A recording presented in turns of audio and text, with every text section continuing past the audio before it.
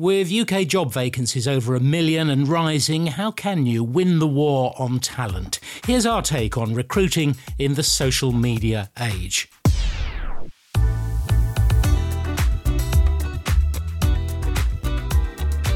With choppy Brexit waters whipping up a perfect storm of skill shortages, it's no wonder that as many as 9 out of 10 recruiters have turned to social media for at least some of their new workers. It makes sense because new skills are needed, the pandemic is changing the job market, and these are places where the tech-savvy talent can be found. But how can you manage recruitment drives for best results? I mean, it is such a public place, so what are the risks or the pitfalls? Cassandra Herman joins us from Germany. She's the People Experience Lead at Personio. Her Europe-wide company specialises in automated HR software for small and medium-sized enterprises. Hello. Hi, thanks for having me. And from the home team, David D'Souza, the CIPD's membership director, whose own social media blog was listed as one of the 10 HR leaders should follow. Hello. Hello, I didn't know that, so that's quite exciting news. So, morning all. I'll send you the link. Before we go any further, David, I suppose it might be helpful to be crystal clear about what we mean by recruiting through social media. I mean, of course, commercial job sites and boards have long moved online and you can apply just by pressing a button. But I suppose using social to fill jobs kind of goes beyond that, doesn't it? So maybe if you were just a bit of a quick survey of this whole kind of landscape of social media recruitment. Yeah, it's a really interesting one because I think different people would have different considerations as to what fits in it. You've got your platforms like LinkedIn, where professional groups gather. You've got conversational platforms like Twitter, where people might go to discuss, and they might be professional conversations on there. But increasingly, you're tripping into areas such as Instagram, where people are promoting their brands, TikTok, if you're going to get even funkier. And then you've got sort of in between spaces, things like WhatsApp groups that might be used by professionals, where actually you might want to insert a presence in there, you might share a job. So I think we've got a range of communication tools, some of which would be classed as traditional social media, some of which are just technology that are allowing people to connect. And actually understanding your presence in each of those across different channels is an incredibly important part of understanding actually how you're going to show up in terms of your brand and how you're going to access different candidates and talent. I'm sure we'll talk about kind of bias in how you advertise for people and what you see about them. But just on the purely superficial level, Cassandra, this is probably showing my own bias, but I mean, if you have to do a dance on TikTok to attract an employee, that might not be right, might it? I think it depends on the people you're looking for. So the better you know your target audience and who you want to attract, you can also tailor the channels and the initiatives that you're doing. So, for example, if you're looking for a lot of interns and working students joining your company, then maybe a dance on TikTok could be the right opportunity to attract them. And of course, Cassandra, this really makes sense, doesn't it? Because I read that most people, the average person, has 5 or 6 social media accounts. And I bet they look at them a lot more than they do job adverts. Yeah, I think so. And I think what happens nowadays is that there's also like a mix happening between the usage of business networks like LinkedIn, also for kind of entertainment and reading news, and also more private channels like Instagram, Facebook, or TikTok. So I think there's a huge opportunity for us also to promote our brand and also specific jobs, right? So just to get in touch with new potential talent and also engage with them. Okay, well, David, before we go into the sort of nitty-gritty of using social media, let's just sort of talk more generally how it helps in trying to sort of get to this very limited pool of potential candidates now. We've got this skills shortage. Why is social media coming more into play? I think it's coming more into play because organisations, when the market is tight, will look for different ways to access talent to how they've done before.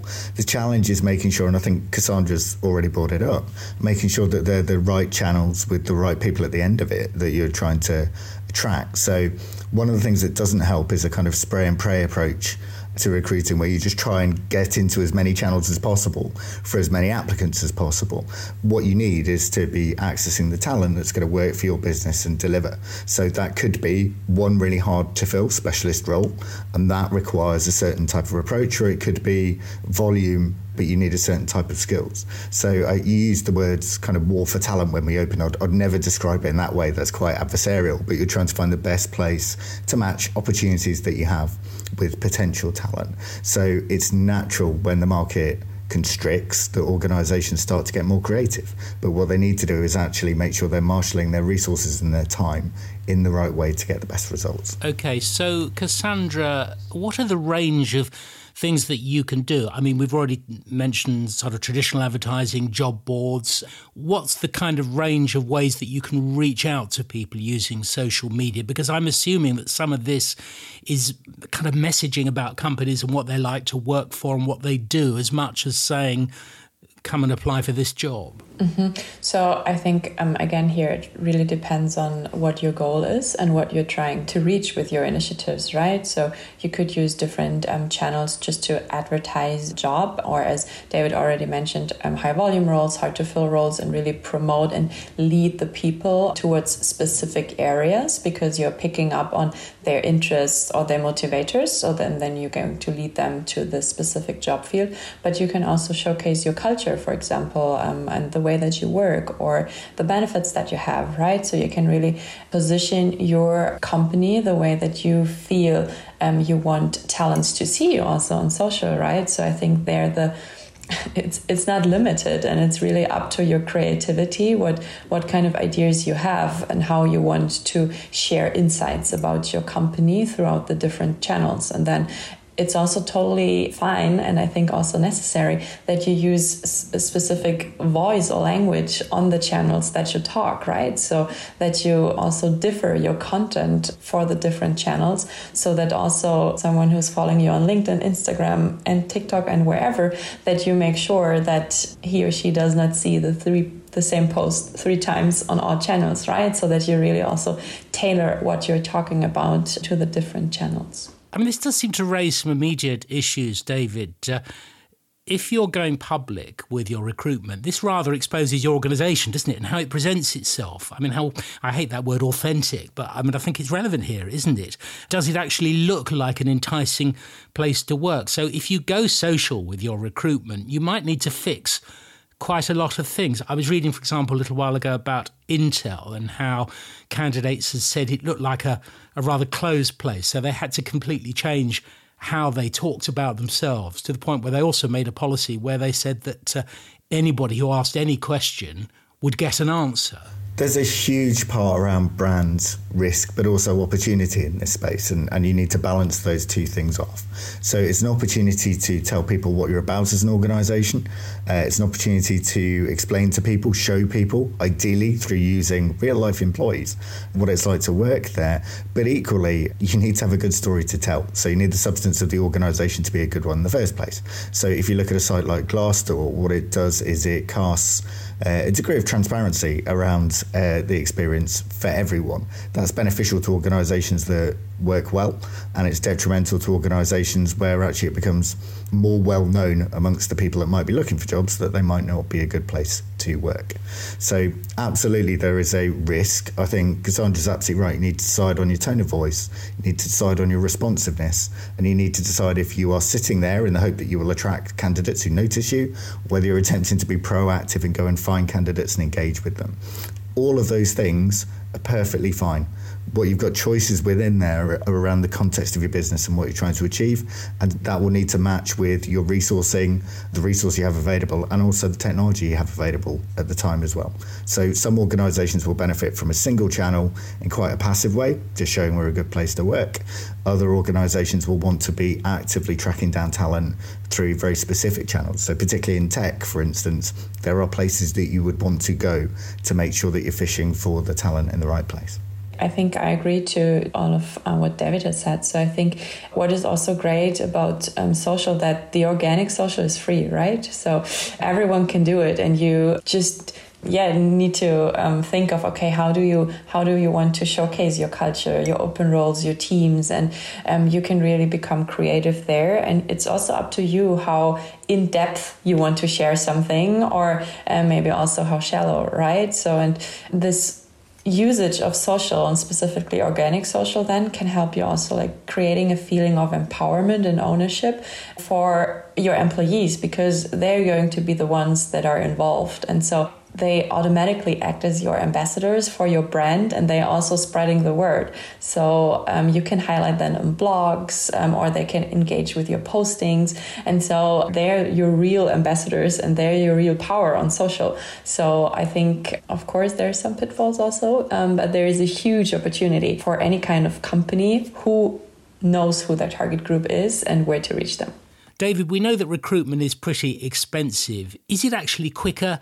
Is it more streamlined doing the whole process online? It depends what metrics you're focusing on. So yes, there's definitely an opportunity there, and not just social media, but actually leveraging informal networks as well. That has a cost at times in terms of diversity. So you need to think about actually whether you're reaching out beyond your traditional talent pools.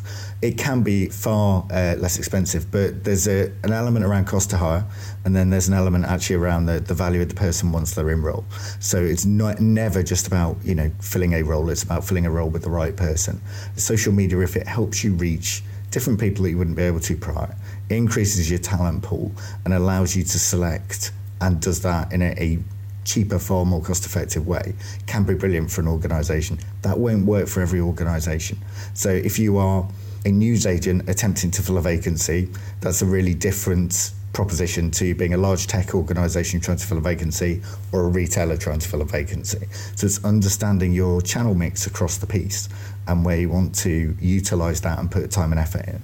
But certainly for many organisations, social media will be, one, a cost-effective way of doing things, but two, also has the benefit of a constant presence rather than just being a single campaign.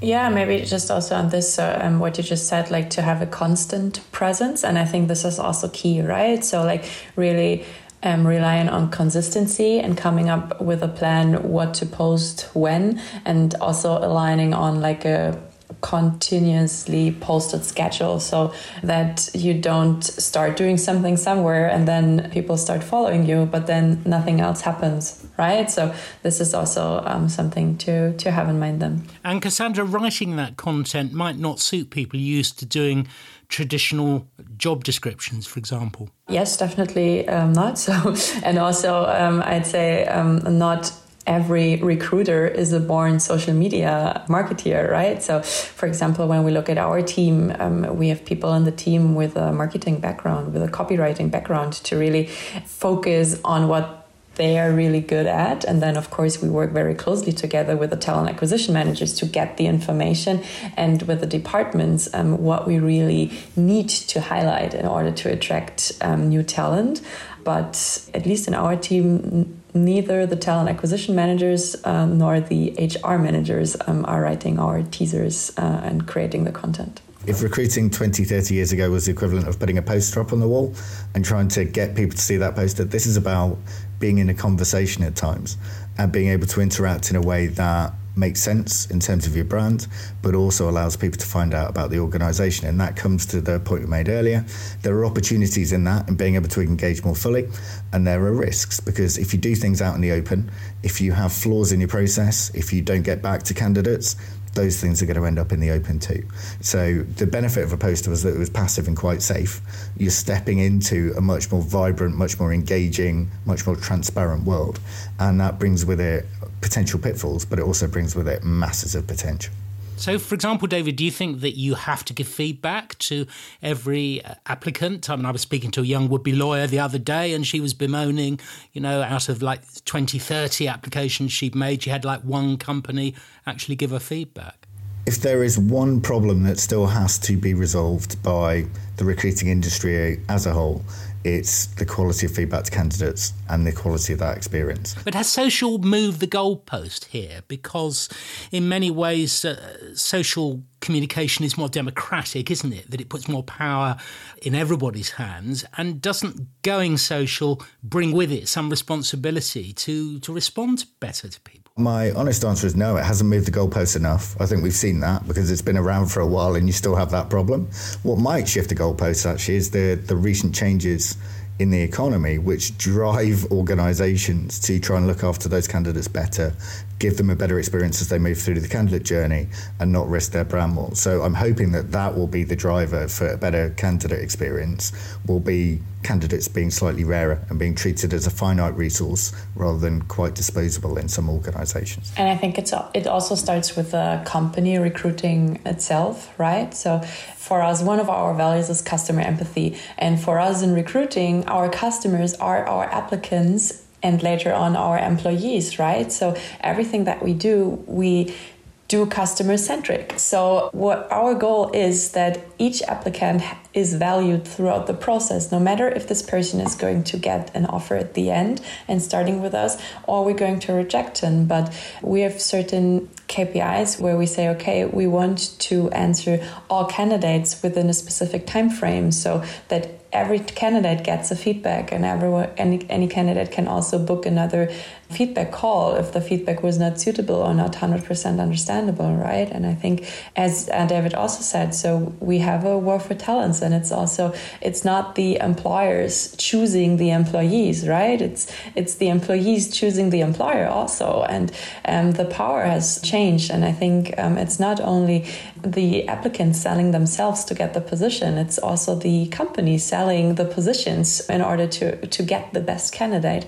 And I think their candidate communication and a very outstanding candidate experience is key in order to attract the talent that you want. Well, you're talking a bit about the process here, Cassandra, so I'll just stay with you for a moment. Just thinking about a company that has recruited very traditionally, is finding it difficult to find the right candidates, so they want to use more social. Just very briefly talk us through the steps that they might take. And does this inevitably involve using software of some kind? Mm-hmm.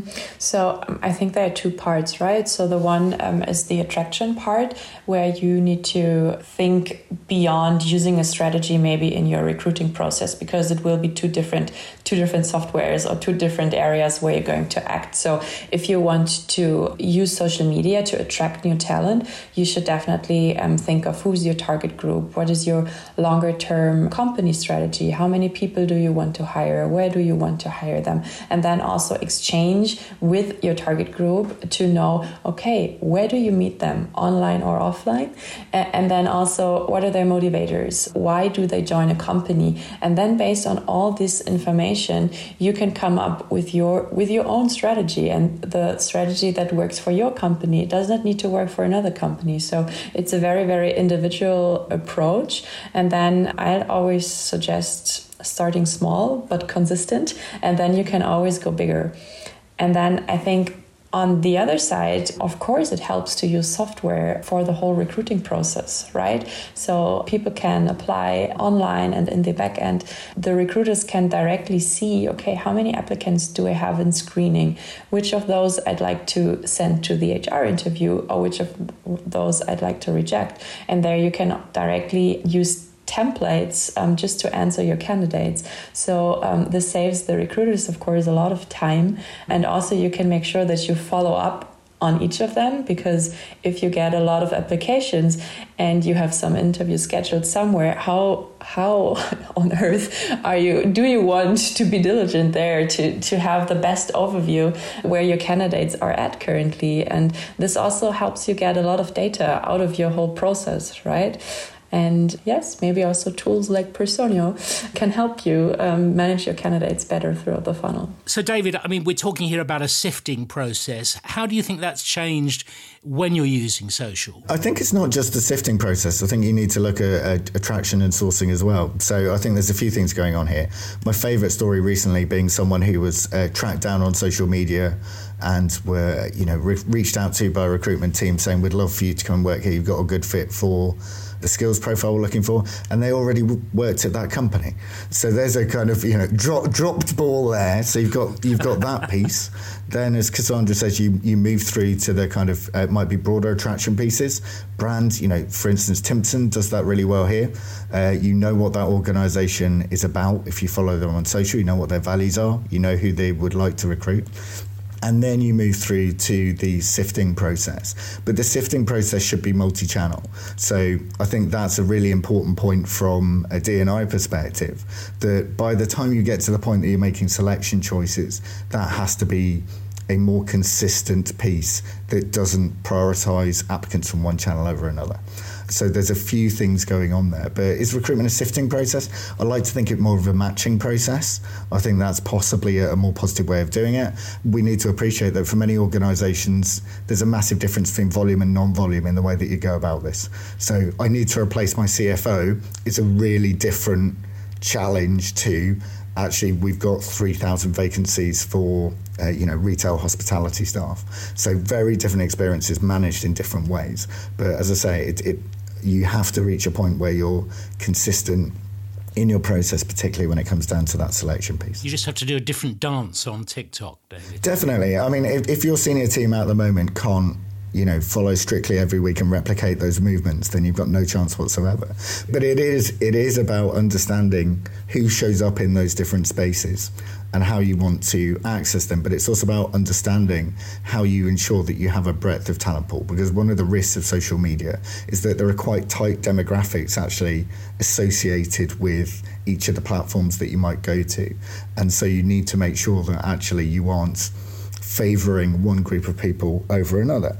And that's why it's important to have it as part of a broader multi-channel approach rather than just honing in one area, which brings inherent risk. David, when recruiting, I thought you could usually use information that somebody puts on a jobs website or a social networking site such as LinkedIn about themselves. And indeed, I was looking at a business site the other day. It was recommending monitoring your candidates on Facebook or Instagram to see, how they like to spend their free time and all of that. But then I saw a warning yesterday on the ACAS site about avoiding using information that's on somebody's profile to decide whether to interview them or hire them. It said you might be breaking the law if they didn't agree to you using the information in this way. Or, for example, if you looked at some applicants' social media profiles and not others. They quoted the example of somebody applying to be a personal assistant who was pictured on Facebook with 2 toddlers in a pushchair, and you might think, well, she looks a bit too young to be a mum. And ACAS says that you've already started making a judgment about whether she's the best applicant. And if you decided not to interview her and she saw that you'd seen her profile as she found out, she could argue that you were discriminating. It's a really interesting one, and I think it continues to develop in terms of how organisations do use those profiles. I absolutely understand that there are some jobs that are so sensitive, either in terms of media presence or the purpose of the roles, that actually social media checks might be appropriate. For most roles, going beyond the things that people obviously put in their work domain, and it's quite clear at times that those things blur, but there is a fundamental difference between looking at someone's LinkedIn profile, where they're attempting to showcase their skills and aptitudes to the world around their work, and trawling through their Instagram feed to see what they get up to at the weekend. And I think organisations absolutely need to show restraint there. If you think on the one hand, we've got a movement campaign at times towards things like blind CVs to try and make sure that actually you can't see the candidates, don't know anything about them in terms of their names beyond their capabilities to ensure a fair process. And on the other hand, you've got people reaching into people's backgrounds and what they do at the weekend to try and find out more about them as people. Organisations absolutely have to show restraint. This isn't just a legal matter, this is an ethical matter. So there may be some cases where it's justified, so I wouldn't outrule it as a practice completely. Certainly in the sphere of politics, for instance, you probably want to know if people are doing things that might be incongruent or risk to the organisation. But for the most part, you need to give people the ability to have a life and a presence outside of work. Once they work for you, it is, if they can be connected back to your organisation, there's a brand and reputational risk. That's a slightly different thing. But the idea of organisations, when someone's applying for a job, attempting to essentially do private detective work on them is distasteful, unethical, and actually will probably lead to the point that you made, a degree of prejudice and discrimination in process. Cassandra, you talked earlier about the tools that you can use, both software and I suppose AI as well. How do you actually measure your success at using social media? Either compared to how you used to recruit or indeed in general as to whether you are finding the best people for the job. Mm-hmm. Also here we're using 2 different things and also 2 different metrics. So I think when we start again on the attraction part, when we really look on social and on our post performance, most likely on how our content performs. So, for example, checking metrics like our growing follower base, the growth, CTR, engagement rates when it comes to the content that we are posting, and tracking monthly the post performance, and then to see if we want to make adjustments based on this. And I think those are parts that we track with usual marketing tools. And then on the other part, we also use Personio to track our channel performance, right? So we track how many applicants do we get through all the social channels, or through active sourcing, or through different job boards. And we do not stop with applications. We also go further down the funnel. So when it comes to quality applications, and then also in the end, of course, hires, because this is the most important one for us with all our initiatives. And of course here it also helps, like the easier you can get those numbers, the easier you can also prove that it's effective what we are doing. Okay, and of course I feel duty bound to say that other software is available, but obviously you're going to speak about the one you work with. Coming to the end of our time, so just quickly from both of you, a sort of tip really to get organisations on the right road with this. David?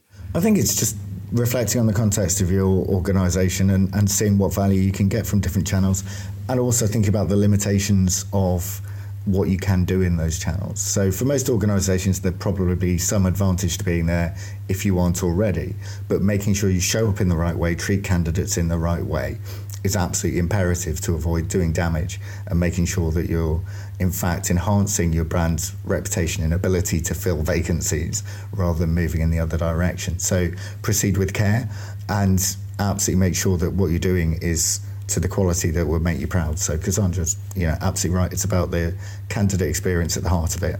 And you are trying to get them into a place where they understand what you are, they understand why you're a great match, and they'd love to join.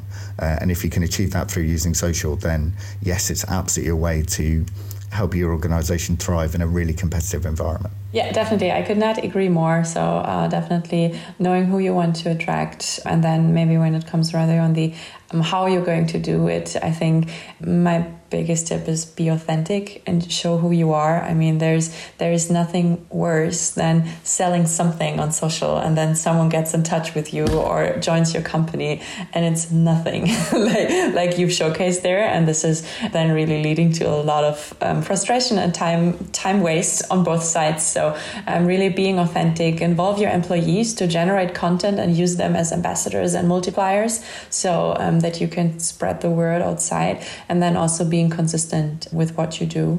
And I think then you, if you take everything into consideration, what David and I said, then I think you can start small with social and then going big after some time.